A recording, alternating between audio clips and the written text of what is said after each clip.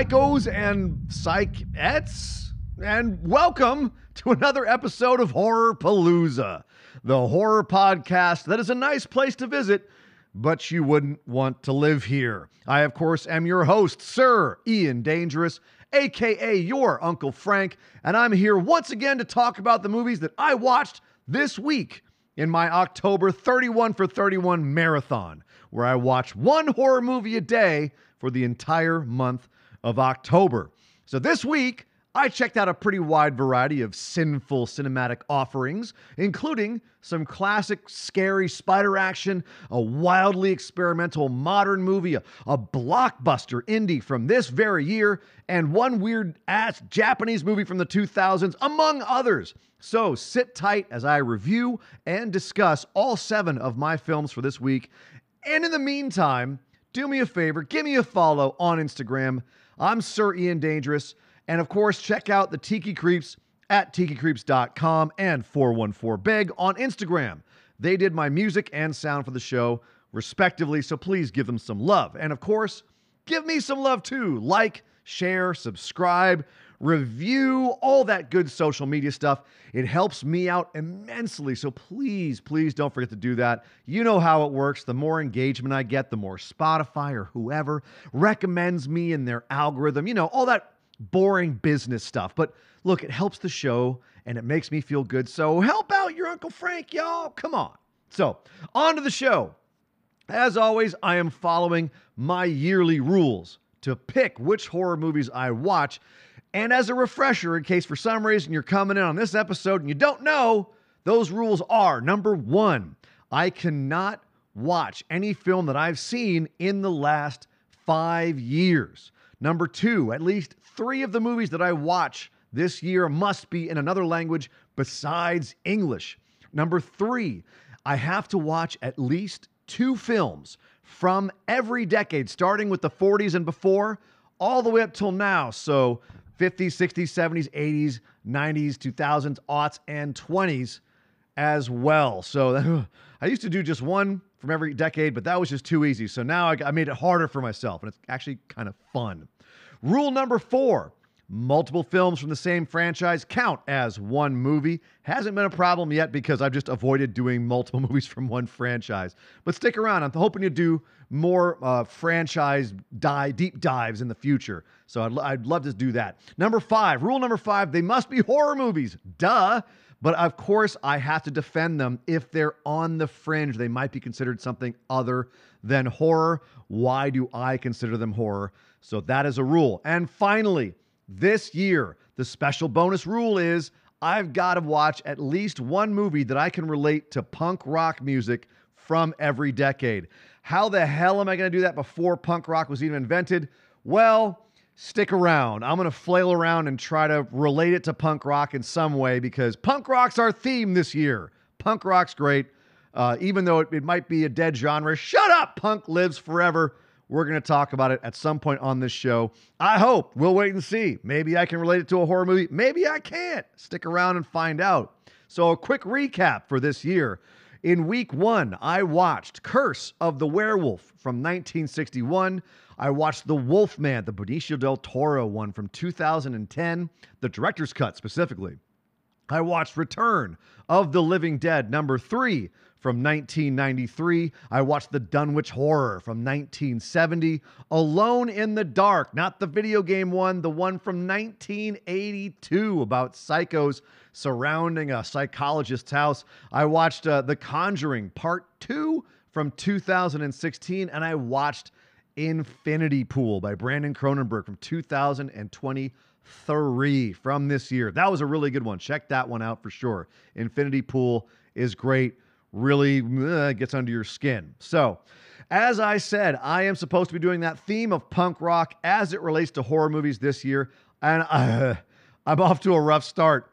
Return of the Living Dead 3 and Alone in the Dark are the only 2 I've been able to tie punk rock to in some way. And I got a lot of decades left to cover.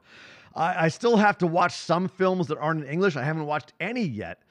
Everything's been in English so far. I'm missing several decades worth of films. I got a lot of ground to cover, work to do, and bloody murders to watch. So will this year be the year I can't fulfill all my goals? I guess we'll find out. So let's talk about what I watched this week. Of course, like I said, hit me up on Instagram or in the comments of your podcast app and let me know if I'm way off base on my opinions for the show, or if you think I'm spot on, or somewhere in between. Just let me know what you think of the show. Let me know if I found an awesome film that you love, that you never heard of, that you're glad to have seen, so on and so forth. Give me some feedback. And of course, Sir Ian Dangerous on Instagram is where to hit me up there. So let's get going, starting with the 8th movie of 2023, Arachnophobia from 1990. You can currently check it out streaming on Tubi. You can rent it on Amazon, Google, YouTube, Apple, etc., etc., etc. And really, what a lovely little movie Arachnophobia is. It's the warm fuzzies for me. So it's coming at the tail end of the very Spielbergian 80s, by the point at which the term Spielbergian had become a term you could really understand. You knew what that meant. It was a cinematic touchstone which indicated accessible fare with a sense of wide-eyed wonder, a bit of grounded realism in his portrayal of family units where the dysfunction was just part of a loving family. It was a tendency to push the boundaries of the fantastic into the realm of fear and horror, but never so much that it was gruesome, aside from, maybe Om Shiva, tearing a heart out or something like that. But it was just enough to make a generation of viewers feel like they had been on a particularly hair-raising roller coaster ride, and then they came out of the side of laughing, excited, a little nervous, but also maybe having felt something meaningful.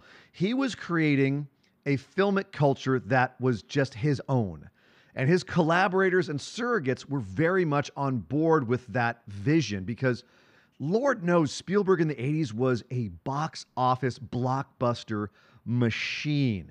His Jaws, and then his buddy George Lucas's Star Wars, of course, are considered the first real summer blockbuster, something which now has become standard business practice for the studio system. And Spielberg came back to the well over and over with massive hits like his Indiana Jones franchise, the insane success of E.T. the Extraterrestrial, and then his many producing and executive producing credits on films that seemed to share his particular touch and feel, such as the Back to the Future trilogy, The Goonies, Poltergeist, Who Framed Roger Rabbit, Harry and the Hendersons, Batteries Not Included, Young Sherlock Holmes. Now, some of those were made by his production company, Amblin Entertainment, which he had started with fellow Hollywood producers Kathleen Kennedy and her husband, Frank Marshall. Now, Marshall had never directed before, but he had produced quite a few movies, most with Spielberg and Kennedy, and many of which had become big successes or are now considered classics. But he wanted to sit in the director's chair for once, and so he found himself helming Arachnophobia in 1990 for Amblin Entertainment and the New Hollywood Pictures, a new Disney subsidiary that would produce fare for a slightly older audience than Disney's usual kiddie market, and which would last as a major player for about 10 years, ultimately becoming most famous for movies like Tombstone, The Santa Claus, Crimson Tide, The Rock, and The Sixth Sense, actually, was their most successful movie. And Arachnophobia was intended to be a PG-13 movie, scarier than something like E.T., but still fun for the whole family, unlike PG-13 horror today, which tries to go as far as it can to the edge of R without losing that extra teenage dollar. So Spielberg, Marshall, and Kennedy were no strangers to PG-13, with Raiders of the Lost Ark and Gremlins both being touted as the reason the rating was created, and which were directed and or executive produced by Spielberg respectively, and which were produced by Amblin. So the PG-13 rating kind of came from the work of Spielberg, and it was still being used all over the board at that point by the MPAA. It's still somewhat of an ambiguous rating, with both ends of its tolerance zone being somewhat arbitrary as to however the board members are feeling on the day of rating. But Arachnophobia here feels like a classic 80s PG-13. It's not afraid to shy away from showing like a desiccated corpse or to have children in mortal peril, but it's also not really showing anything particularly gory or doesn't really have any like really foul language. And while there is a scene of a teenage girl in a shower, it's all suggestive and played more as a gag with a spider as opposed to any real exploitative titillation, which is basically all to say that Arachnophobia is a movie very much of its time. It feels so much like that period of teenage movies. It's charming, it's well written. All the actors are having a blast, and you know exactly what their role and purpose is. And Marshall himself is bending over backwards to give you the willies with all his spider gags while still letting you laugh about the whole thing on the regular. He said that he wanted the film to be kind of like Alfred Hitchcock's The Birds, but really this film is far more fun than Hitchie's more grim avian adventure. While being very much of its late 80s, early 90s Spielbergian time and tone, Arachnophobia is still a classic evil critters movie, like The Birds, where some mundane animal, which we may get the willies from, maybe it's the birds, maybe it's something more freaky, it's now transformed somehow into a life-threatening terror. And I mean, this is coming after a whole trend of this kind of thing in the 70s and early 80s with animals like, let's see, slugs, frogs, bears, bees, mosquitoes, alligators, ants, pigs, rats, etc., all of them. They're all getting their day to kill off those pesky humans in ways that would make the audiences squeal with squirmy discomfort. So spiders certainly not out of the box for this kind of thing. It's seeing as being an arachnophobe is not actually an uncommon thing. And it's not too unrealistic either. Spider bites do kill people every year, kind of like with Spielberg's Jaws. The way that spiders are portrayed in Arachnophobia is not exactly zoologically accurate, but it's still not out of the realm of possibility. But that's kind of the point after all, right? And Marshall and company gleefully play up all of our worst spider fears. So starting off, you've got Julian Sands, rest in peace, Julian Sands, in the Venezuelan jungle, finding a new, resistant to bug spray and highly venomous species of massive spider. Yeah, that checks all the boxes, right? Of course, one big daddy of this breed hitches a ride back to the States and finds itself in the lovely countryside of Cambria, California, masquerading as a fictional town they called Canaima. All right. Close enough. A nice yuppie couple and their kids move into this little rural town about the same time the big bad spider daddy moves into their barn and begins popping out little ugly spiderlings. And then he starts taking over the town. Now, the spider breed is highly deadly black tarantula, you see. And although most of the spider babies are played by a fairly harmless but ugly as sin New Zealand breed of spider, in the movie, one bite will kill a full adult human in seconds. If that doesn't give you the spider willies, then you are immune to spider fear. So, of course, we have all of the most ideally terrifying and phobia-centric scenes of these damn little bastards nipping people in the most shudder-inducing ways. They're dropping out of a lampshade as you go to switch off the light. They're slowly descending from the ceiling onto your shoulder. They're hiding in your shoes. Or in the most, oh, fuck no moment of the movie, they're landing on your face in the shower. Apparently in real life, the spider in that scene was supposed to jump onto the actress's shoulder in the spider. The spider was supposed to jump from the edge of the shower onto her shoulder. But Theo Schwartz, the actress who I now believe to have ovaries of solid fucking steel, she took that spider right on the forehead and nose, and she barely even reacted as it slid down her face. Apparently at the time, she was thinking, oh, this will look great as it happened. That, ladies and gentlemen, is commitment and talent. Yeah, I mean, it's actually funny how many stories from the set there are of how much everyone loved these little spider actors and how much care was taken to keep them safe and unharmed. John Goodman, who is absolutely legendary in this movie as a wacky exterminator and who has some of the most spider-intensive scenes, even said that he personally never once got the willies from them. And he even liked his little buddies. Jeff Daniels, who plays the spider-averse dad of the Yuppie family, had a lot more spidery scenes and even got to interact with the star of the show, a fucking huge bird-eating tarantula that they got to play the main daddy general spider, and who they apparently named Big Bob after director and friend of the set Robert Zemeckis. So another fun little bit of trivia, actually, is that the mechanical stand-in for Big Bob for this movie was made by none other than Jamie Hyneman of Mythbusters fame. It was his first ever major special effects job, and the damn thing looks amazing. And by that I mean it's goddamn terrifying.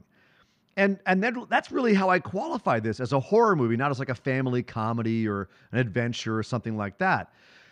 I don't think it's a stretch to say that even though it's PG-13 and a soft Spielbergian late 80s, early 90s PG-13 at that, it's still a movie that, like I said, it's out to exploit your fear of creepy crawlies. And it does it so well with such a winking glee that it's hard not to just have a fucking blast getting terrified and unnerved by this movie. It sits right in that comfort movie category of safe, fun entertainment horror where the filmmakers and everyone in the movie is obviously having a great time. And as long as you have a bit of a dark sense of humor and a willingness to face some very common fears that most of us have, like, a fear of a giant 8-legged arachnid sitting on your face and hissing. Yeah, this movie's a blast. And it's a damn good time at the popcorn cinema. So hooray, Arachnophobia. That one was a warm comfort movie for me this year. But then I moved on to movie number 9 of this year, Truth or Dare, A Critical Madness from 1986. You can rent it on Alamo. It's also on Google, YouTube, and Spectrum to rent if you want to spend the money for this. It is a, how do I even put this? It's a something. It was shot on 16 millimeter. It was from 1986. It was written by a 17-year-old named Tim Ritter, and it's kind of like a fever dream of absolutely horrible acting, god-awful direction, shockingly over-the-top violence, and some of the most hilariously bad scenes you've ever seen outside of a Tommy Wiseau marathon. By comparison, Wiseau's The Room is like the fucking Godfather. I would summarize the story for this movie, but there are so many plot holes and leaps in what passes as logic that I'll just say that it's about a guy whose wife dumps him and he goes batshit insane, becoming obsessed with the kids' game Truth or Dare, and then he goes on a killing spree. I truly can't tell if the movie knows it's as bad as it is because it's all over the place. Some moments are obviously played for campy laughs and to be intentionally over the top, like when he runs over a mother and her baby carriage, or when he steps out of a car and starts arming up with a comically ridiculous amount of weapons, including a medieval mace, which he promptly embeds in the skull of a complaining Karen who's yammering at him about how he's run over her garbage cans. But conversely, some scenes are played so seriously and earnestly for so long, but so amateurishly and so cringe-inducing in their awkwardness that you have to wonder if this is just a horror version of The Room.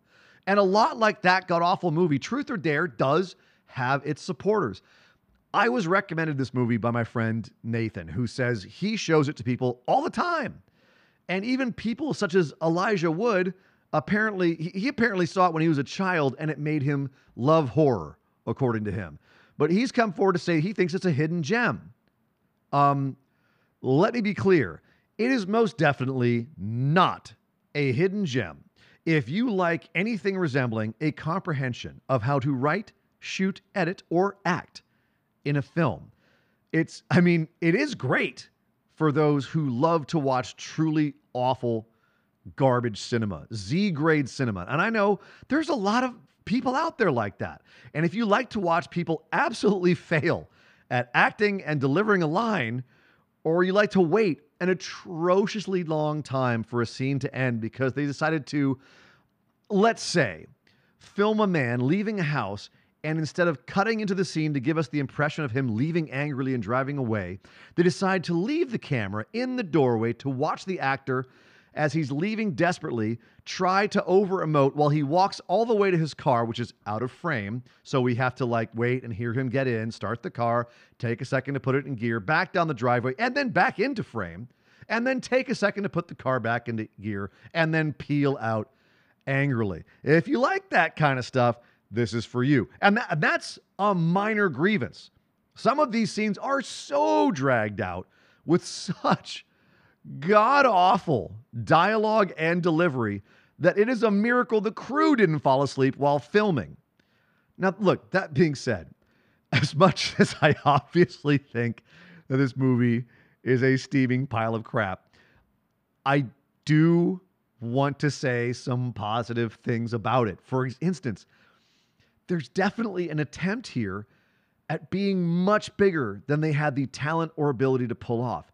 There are some truly hair-raising and wildly dangerous real car stunts in this movie that are obviously filmed on public roads and likely done on the spur of the moment. There are some explosions that are filmed terribly, but they're pretty large considering their budget and skill level. They were obviously going for a Henenlotter-esque level of sleaze and gore with lots of nudity and blood, but without Henenlotter's technique or even his admittedly questionable aptitude for filmmaking. And since this year, punk rock is the theme, I do have to commend the DIY nature of this movie. Tim Ritter was young when he got this movie made. As I said, he was 17 when he started working on it, and he finished it at 18. And while it certainly has a lot of the feel of a teenage boy's idea of logic and an immature worldview, there's no denying that he really shot the moon with a lot of his ideas. Even though a lot of it is a mishmash of other better movies, such as the killer ultimately wearing a mask to hide his disfigured face. He does have a lot of energy to spare here as a writer, especially as the movie goes on into its more entertaining and more ludicrous second half. So I don't think it's fair that I'm taking this movie as seriously as I am at the beginning of this review. I love me my schlock and camp horror, and a good bad movie just hits different if you're in the right mood for it. So, for example, I think if I were to compare this to my own experience growing up, I watched Riki-Oh, The Story of Ricky, when I was young, and it is probably one of my favorite bad movies ever. That being said, Riki-Oh is a vastly superior movie to Truth or Dare. It's just arbitrarily a better made movie. But look, I've seen it a billion times. I can quote the whole thing. And Truth or Dare, I don't think is anywhere near as fun or over the top. But I could see if you saw this movie at an impressionable age, or you could appreciate its ridiculously awful charm, there would be a lot here to laugh at and be entertained by. The absolute goofy overacting of John Brace in the lead, or the 0 to killing babies level of violence, or the fucking terrible synth score that will shockingly get stuck in your head for days. There is something to it that is watchable in that car crash level of dumpster fire kind of way. At the end of the day, there is an earnestness to Truth or Dare that I can't deny, and that, as far as I can tell, is really the best reason to check it out. And Lord knows people have checked it out. It does have a cult following. It spawned about 4 sequels somehow, but good God, if you don't have a taste for truly Z-grade awful films, then please avoid Truth or Dare at all costs. Moving on to number 10. Skinamarink from 2022, currently streaming on Hulu. Boy, I talk about a 180, but speaking in a way of movies that you have to have a taste to enjoy, we have last year's Skinamarink, a micro-budget Canadian film from new director Kyle Edward Ball, shot in the house that Ball himself grew up in Edmonton, Alberta.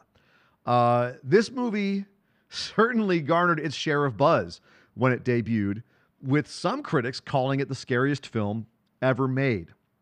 Now, conversely, it has some of the most wildly disparate reviews you'll ever see from users on Metacritic, with some calling it a classic and others calling it steaming hot garbage. I spoke with Alok Mishra, producer of the movie 1BR. Check it out, streaming right now. I interviewed him about that movie back in season 3. He called Skinamarink this year. He told me it was the worst horror film he'd ever seen. I tried to watch this movie first with 414 Big, my sound guy, and we couldn't get through 20 minutes of this movie. Now, to be fair, that night we were in the mood for a bit more raucous horror to watch and kind of have fun with, and that is absolutely not what Skinamarink is. Skinamarink is best described as being anti-ASMR, the movie. I also joked with 414 Beg that it could be called Film Grain, the movie, because the whole thing is shot on digital in near darkness. And there is just pervasive grain of all sizes and tones throughout the 1 hour and 40-minute runtime. So much so, in some particularly dark scenes, you're just sitting there for literally minutes, squinting at the screen, trying to discern shapes or forms or anything really in the chaotic spatter of spotty nothingness. But kind of like with the ASMR videos you see on YouTube, Skinamarink isn't as concerned with narrative as it is with creating a feeling of near out-of-body frisson. But unlike those feelings of pleasurable goosebumps, Skinamarink exists to create an uncanny experience that plumbs some of the most basic and fundamental fears, and ones that are rarely accessed by traditional horror films. Calling Skinamarink traditional anything would be fundamentally wrong, as it is, I think. One of the most mainstream examples of truly experimental horror that we've seen in a long time. It operates the way that a lot of online horror shorts work. Think like the original Slender Man or some of the creepypastas that are floating around. Skinamarink was even based on some of these online communal horror experiences, one called Heck in particular, with the filmmaker of Skinamarink, Ball, recreating his YouTube channel's viewers' nightmares in short videos and then posting them. He actually took one of his own childhood nightmares of being alone in a dark house with a monster lurking somewhere in the darkness, and he translated it into Skinamarink. What he did additionally, however, was shoot and edit it in such a way that it feels dreamlike, liminal, almost soporific, absolutely glacially paced for most of its runtime, and with almost no shots of its characters or what is happening beyond some point of view angles and some still shots. It feels like a fuzzy memory of being a scared child, awake when maybe you shouldn't be. And for those who it works for, it has the potential to dredge up hidden, strange feelings that you would rarely otherwise experience as an adult. It truly feels like the worst sort of dream where you can't help but do something you don't want to do, and where you're small and helpless and can't wake up. This movie, in a nutshell, is about two children who find that their house one day has no doors or windows. Their parents have gone missing, and the lights start to go out. So they hunker down in the living room and watch old cartoons until the darkness starts speaking to them. and it knows their names. And I think this movie works best on people who really can connect to that feeling of being the small child alone in your house late at night. Everything is soft and quiet. Nothing quite feels real. You can hear the pipes creaking or the soft sound of breathing from the other bedrooms. There's maybe a hum coming from somewhere that you didn't realize was there, but you can only hear that at night because everything else is so quiet. It would feel like another world, and you were small and unsure and didn't want to make any noise to break the spell. That feeling is this movie. It is Skinamarink, and I can see how people who were unaware of what this movie is could absolutely fucking hate having to sit through nearly 2 hours of that. I am so glad I came back to this movie and didn't just give up after the first attempt where I turned it off after 20 minutes. I have talked to friends since then who were truly, deeply disturbed, almost hurt by this movie, as if it went deep inside them and touched a place that nothing else in horror really has. Honestly, for me, it didn't hit me quite that hard, nor do I feel that it's a completely successful experiment. I think it's perhaps a bit too long. It's an experiment with a narrative that could have been accomplished in 2/3 of the time or less, and it might have been more consumable to the average viewer in that form. I don't know that the added length gives it that much more, but I also know I don't know if I want to put that out there to new viewers, because part of the horror is just not knowing where or when the feelings are over, being stuck in that moment. And going longer might make that more excruciating in a way that satisfies the filmmaker's intent.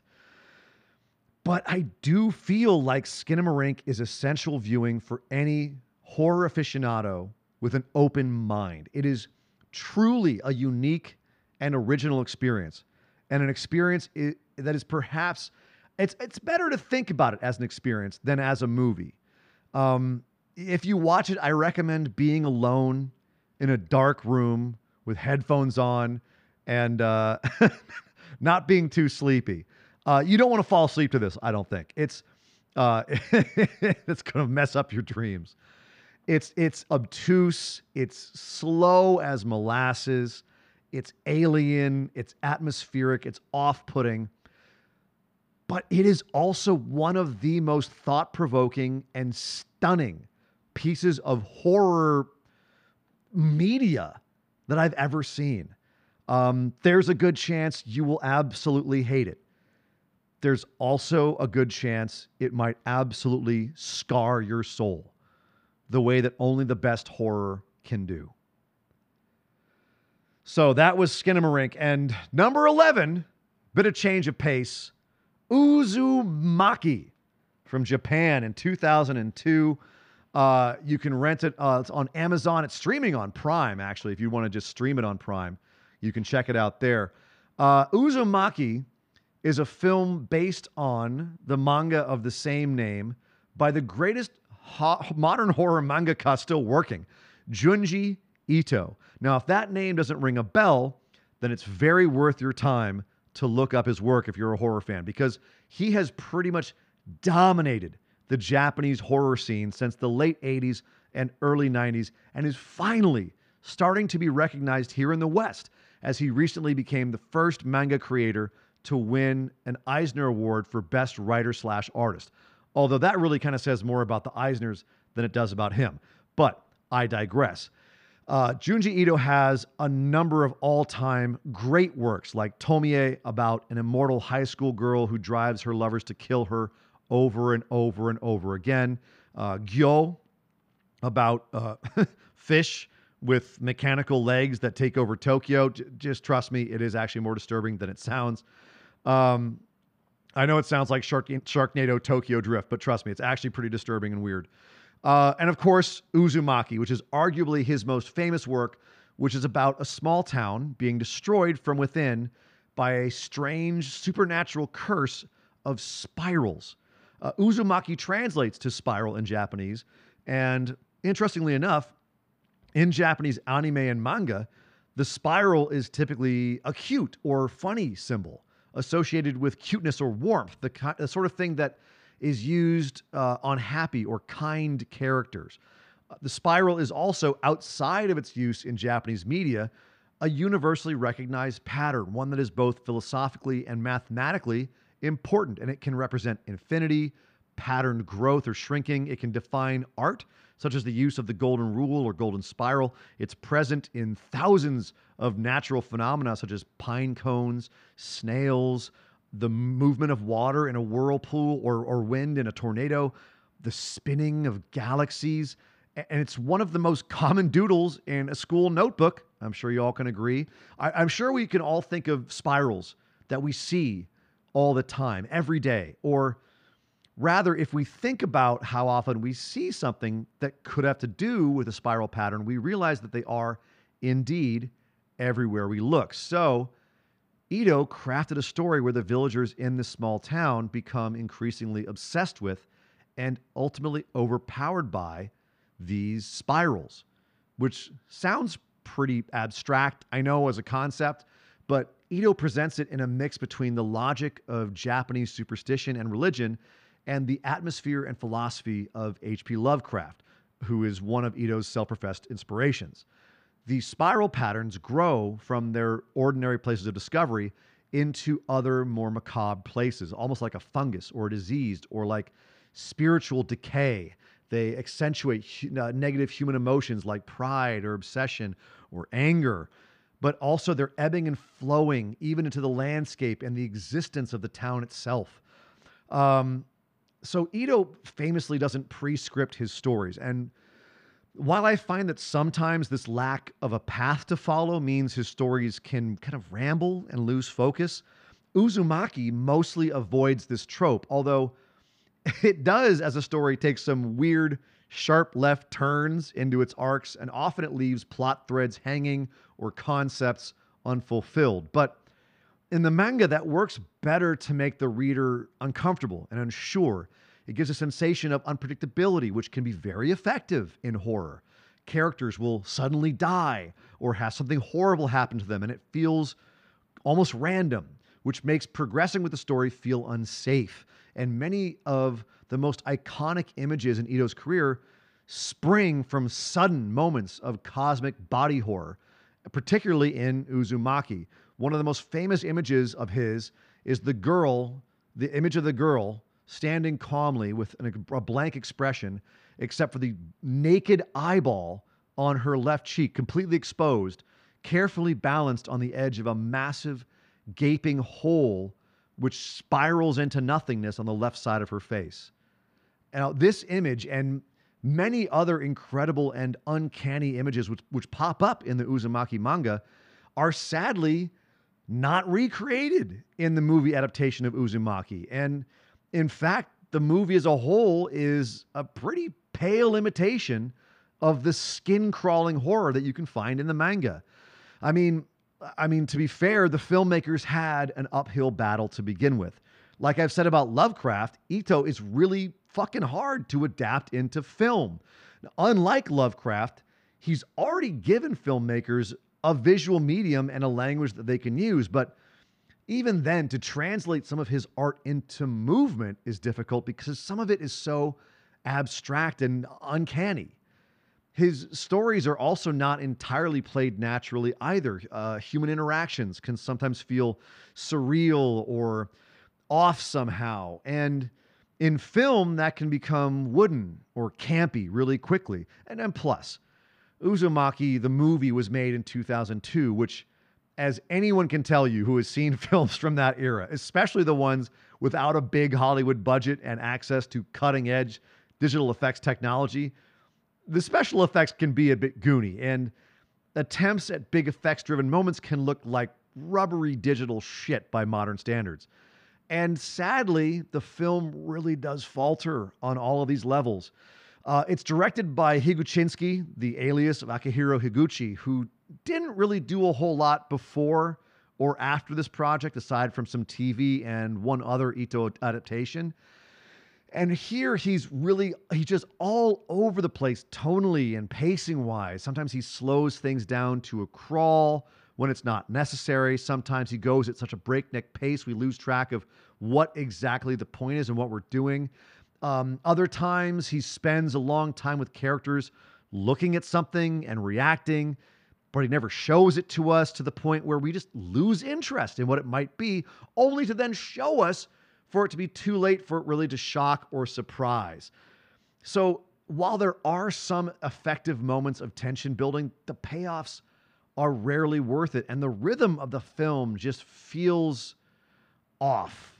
And not in the kind of way that Ito's manga works, where the pacing is capricious in service of making the reader feel unsafe or unsure. It's done to a point in the film where it feels amateurish and even a bit like a mistake on the filmmaker's part. So I tried to self-analyze here a bit when watching the movie version of Uzumaki, because perhaps I was missing something culturally or aesthetically specific about the movie. Like I didn't have some of the reference points or fundamental understandings about Japanese filmic media to get the way this movie is made. But I mean, really, I've seen so many Japanese movies and shows and other horror films from this era that even if I give Uzumaki a break for not being made for my Western eyes, it still fails on a number of levels, just in simple filmmaking terms. It's just not a great movie. The atmosphere is there in parts. It certainly has great moments of real body horror and cosmic dread. And there are a number of scenes I can unreservedly say are just good horror.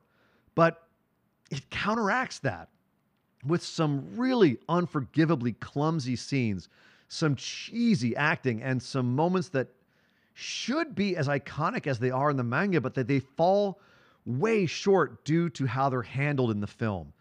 And also, the ending is just dog shit, which isn't too surprising, seeing as how the film was being made at the same time as the manga. And in fact, the movie was finished before Ito had even gotten to the climactic moments of the book. That being said, I don't know how they could have done what Ito does in the manga for the ending, so maybe it's for the best, but they certainly didn't come up with anything better.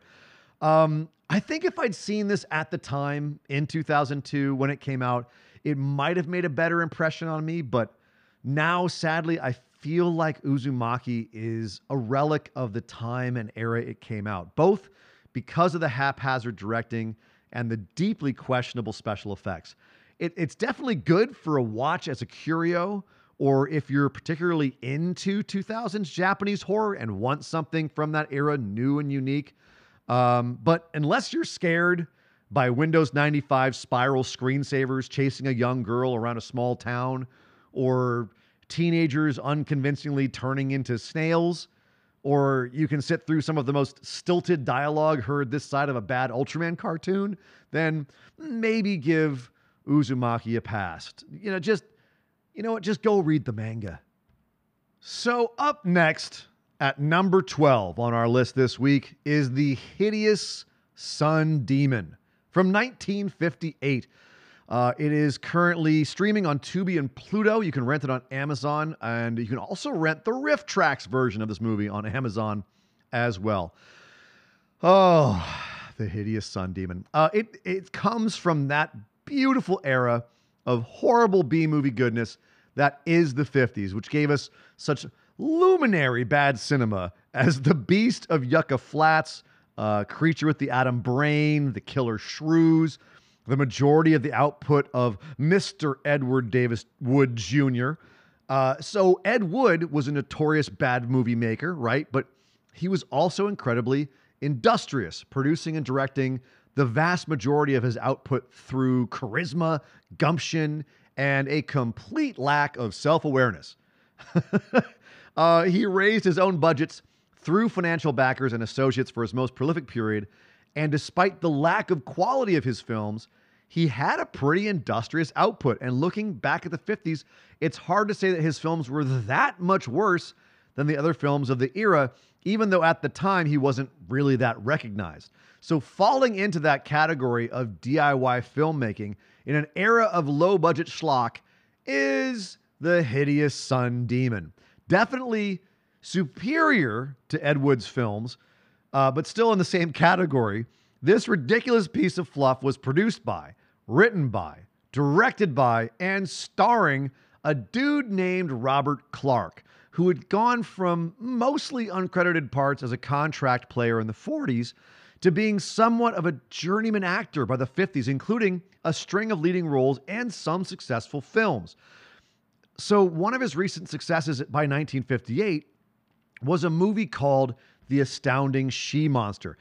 Yeah, it's as good as it sounds, from 1957. And when he saw the production level and cost versus the return financially, he set out to make his own low-budget sci-fi horror flick with a ridiculous pot-boiled name. So he rounded up a bunch of USC film students and pretty much all his family and friends and went out on weekends filming in LA and the surrounding areas. He rented his equipment, but only paid 1 day's worth of fees for 2 days of shooting because of the fact that he was renting on the weekends. It was one of, if not the first movie, largely for the budget purposes, but to use practical locations for filming. And most of the movie has that lived-in, run-and-gun style of filmmaking that is somewhat incongruous for the era. The bar and apartments and other places that they go in the movie, they feel more lived in and realistic than a set, even though they're lit like shit and the decorations are painfully of the era. But as an Angelino myself, it's really cool to see the shots of the PCH, the Pacific Coast Highway, Leo Carrillo Park, Glendale Hill, the North Downtown Union Station oil fields. They all feature in the outdoor scenes in Hideous Sun Demon, including a bunch of places that shockingly have not changed much in the 80 years since the filming. I tried to find out which bar they used to film in Santa Monica, but I can't find any evidence of which one they used or if it's still there, because I would have loved to have visited it. It looked fun. So Clark pulled strings and favors to get a lot of this film done, and his industriousness paid off. The movie wasn't a huge hit, but it did make its money back and then some on a double bill with Roger Corman's Attack of the Crab Monsters, and ultimately went on to become a cult film hit of the era, including, as I said earlier, being parodied brilliantly on riff tracks. It was mocked by Elvira and even redubbed twice, once as a comedy by Heidi Salome and Greg Brown, and also by Clark's own son Cam, along with Jay Leno and a few other new actors. So this $10,000 gamble, which was the original budget that then ballooned during filming to a $50,000 gamble, it paid off.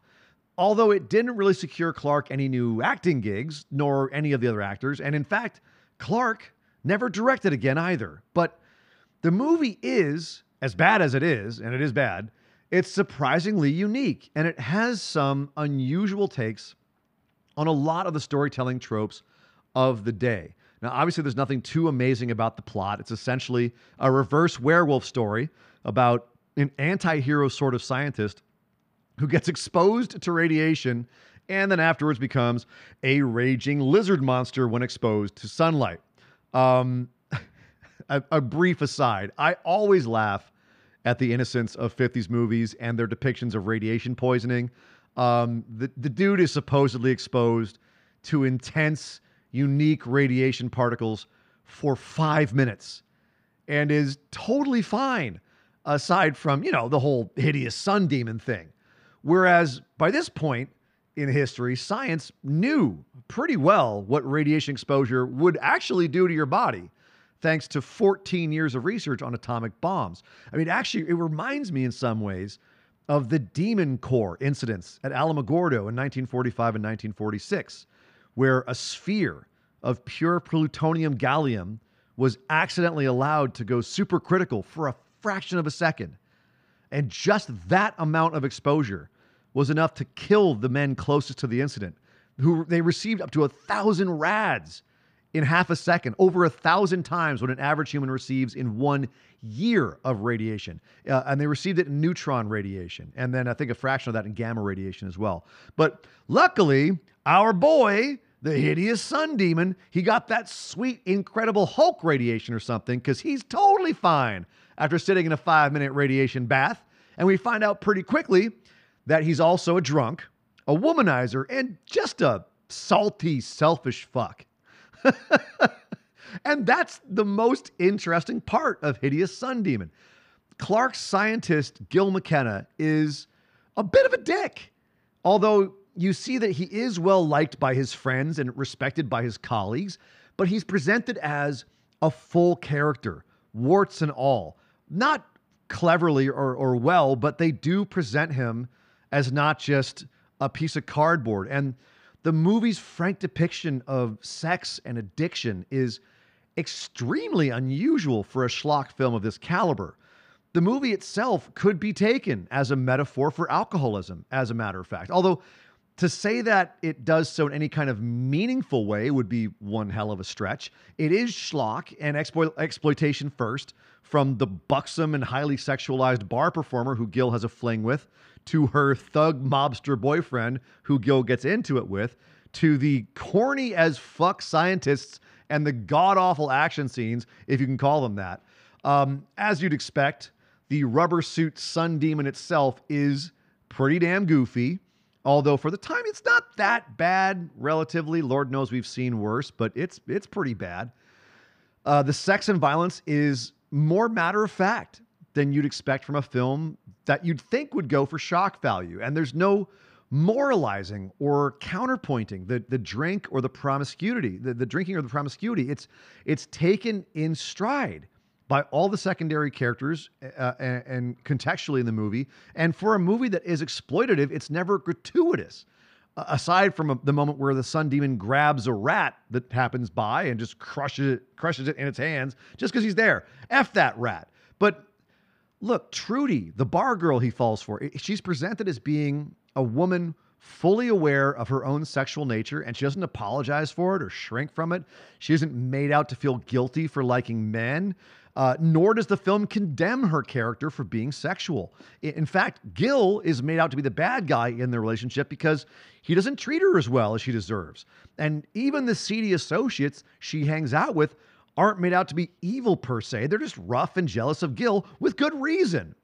So look, overall, yes, I feel like I'm defending Hideous Sun Demon a lot, which is funny because, let me restate, it is a fucking terrible movie. But so were many of the low-budget B to Z grade films of this era. And at the end of the day, Hideous Sun Demon is far from the worst of them. Despite some really campy and over-the-top acting from Clark himself, his character of Gil is one of the more interesting and nuanced main characters I've seen in one of these films. And I like that they weren't afraid to make him unlikable, flawed, and very human, despite also being a hideous sun demon. I appreciate the lack of moralizing. I appreciate the gumption and creativity and pure love of filmmaking that it must have taken to will this movie into existence. Quality and talent aside, look, one of my themes this year is punk rock. And although, yes, it is a stretch and a half to say that Hideous Sun Demon is punk rock, there's that DIY attitude again, all over this movie. That will to put out some sort of product, to create something, no matter how difficult or what the challenges are, or how cheap or obviously unpolished the end result may be. And in its own way, Hideous Sun Demon, like Truth or Dare, is punk rock. Before punk rock, it's rebellious against social norms and even B-movie conventions. I mean, it's not some sort of high art. Neither of them are. It's laughable to even say that. But it is something created out of a passion that someone had for creating. And they stopped at nothing to make it. And there's an authenticity and an integrity to that. And even though Truth or Dare or Hideous Sun Demon might not be exactly the most punk rock movies you've ever seen, there's something certainly to be said for a movie that does what the fuck it wants, when it wants to, and that did it in spite of significant obstacles to its own creation. And that, to me, I gotta say, is pretty punk rock. So coming up, number 13, now that I've stretched all bounds of reason and logic by saying that Hideous Sun Demon is fucking punk rock. Okay, let's talk about a movie that, unlike most of the movies I've seen this year that are goofy or campy by accident, this movie is unrepentantly, intentionally insane. The Abominable Dr. Phibes from 1971. It is streaming or rentable nowhere. You got to get that sweet Blu-ray set, the Vincent Price collection, part 1. It is all three of the Vincent Price collections are well worth your dollar if you're a person who likes physical media. It's just the best of Vincent Price. And they knew that this is one of his best ones. They put it on the first set. It's a stone cold classic. It's one of Vincent Price's most well-known and best movies.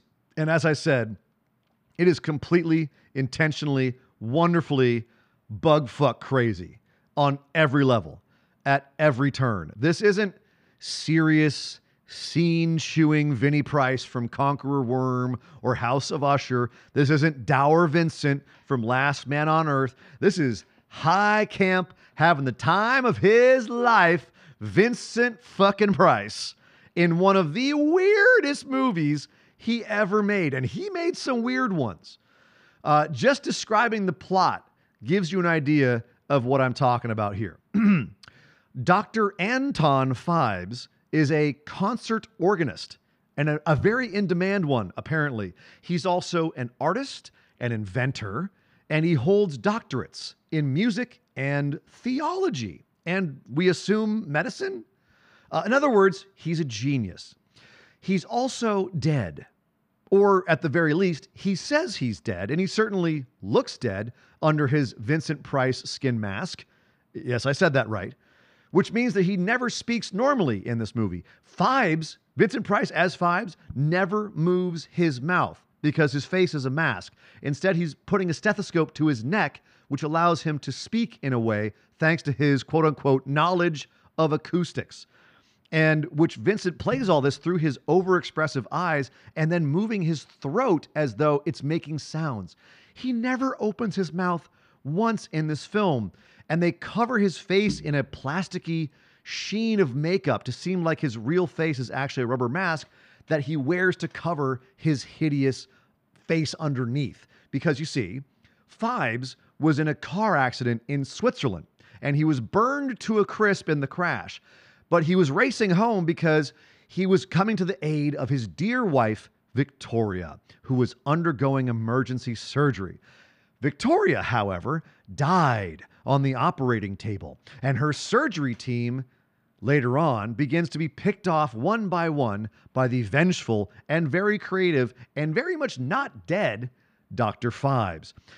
And by being picked off, I mean that they are killed one by one according to the 10 plagues visited upon the ancient pharaohs by the Hebrew god who demanded his people's release from servitude to the Egyptians. You know the plagues I'm talking about. Frogs, rivers of blood, locusts, etc., etc. Well, Dr. Phibes can't just kill these people like a normal vengeful killer. Oh no, he kills them with constricting masks, catapulting unicorn statues, and an honest-to-God ice machine. So helping him in his nefarious plot, I'll call it that, is his she's stunning, but blank-faced assistant, Volnavia. Yes, Volnavia. I did not misspeak that. She either lures in his prey with her beauty, or she otherwise helps him accomplish his diabolical misdeeds.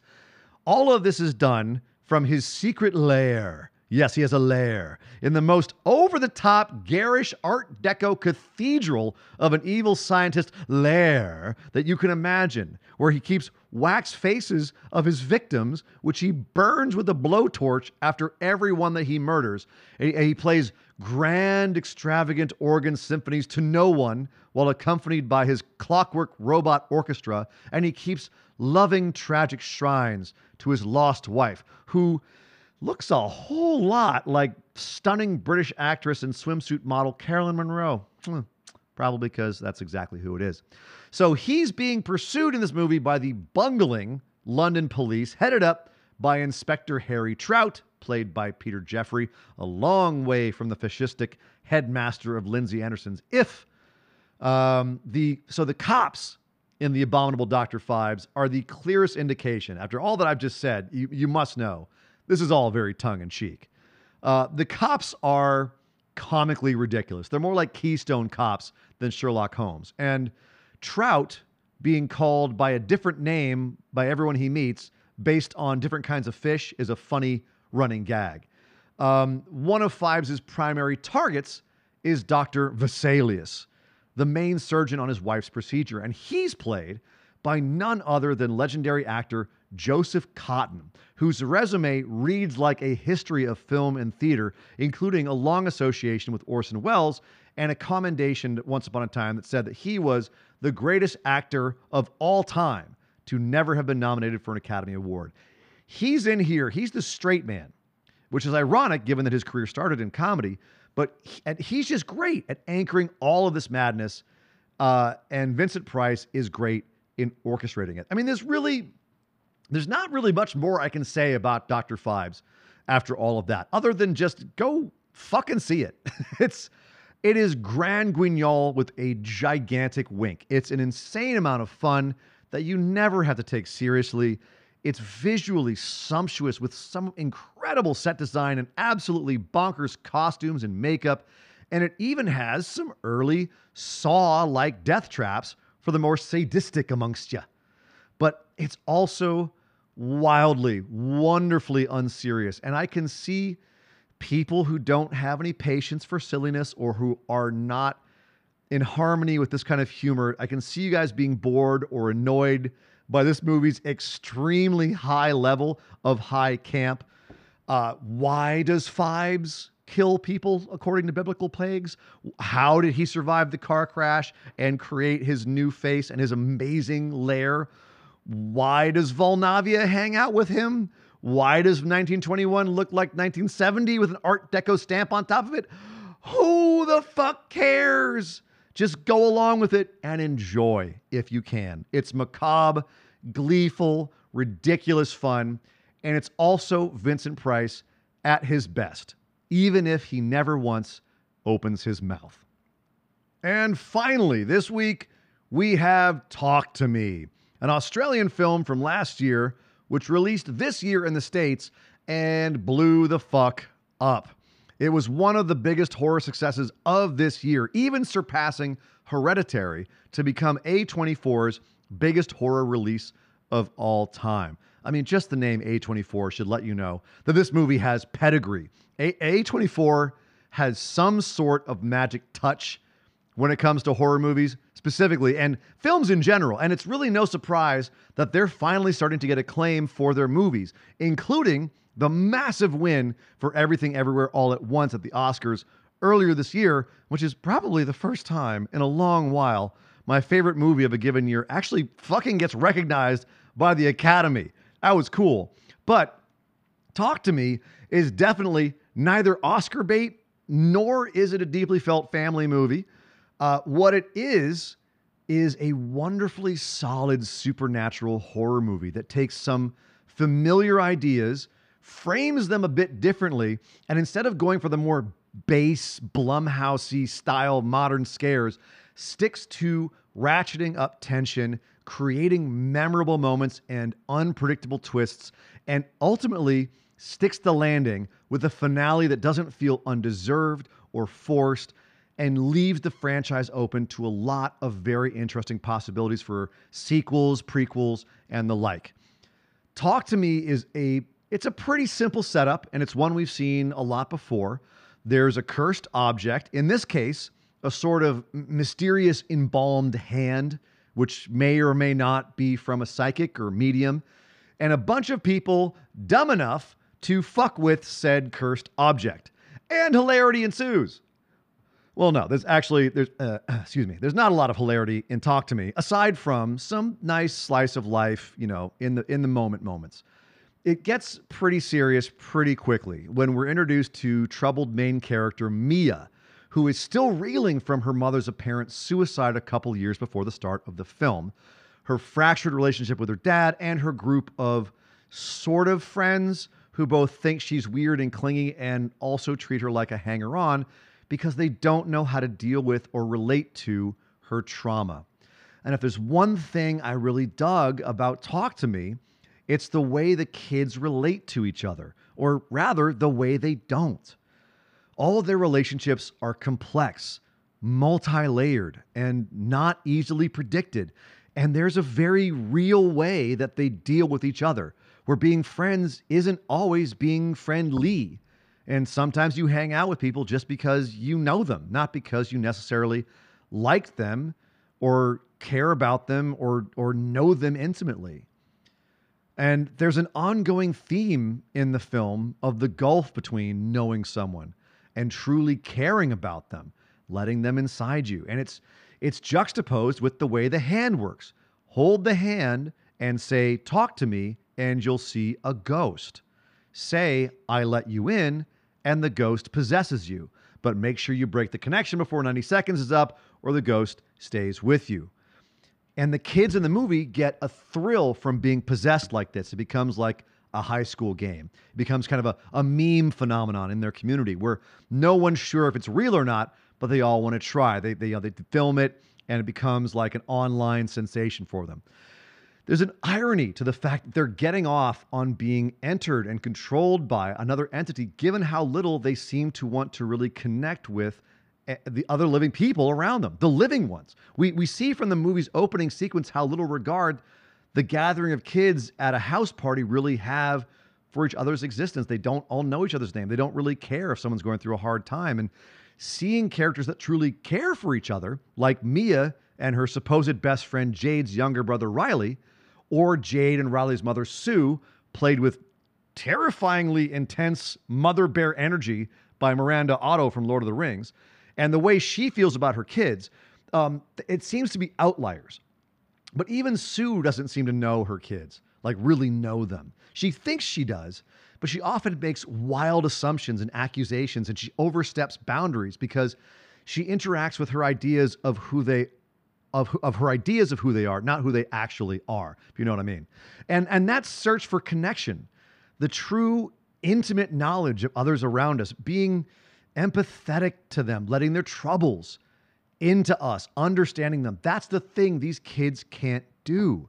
They're gruff or insulting with each other. They're standoffish. They don't want to communicate about the problems they're experiencing even before the hand comes into the equation. They don't want to know about other people's problems. And there's a lot of scenes of them being on the phone or a computer, not engaging with each other, even if one of them is searching for attention. It's illustrative of a truly modern concern, that of our technology creating holes in our social fabric and the breakdown of the experience of truly getting to know another person, not just their avatar or online persona, or seeing, for example, an image of them being possessed by a malevolent entity on one's cell phone. Talk to Me definitely goes into pretty standard horror territory for most of its second half, but it never really stumbles, aside from a couple of minor plot holes and leaps in logic. But it's nothing to complain about, really, especially when it does so much right. And some of the scares are truly skin-crawling, and the performances from top to bottom are solid as fuck, with particular shout-out to Sophie Wilde, who plays Mia, and Joe Bird, who plays Riley, and who is just incredibly present and vulnerable given his age and experience. Wilde, on the other hand, she's a fucking movie star.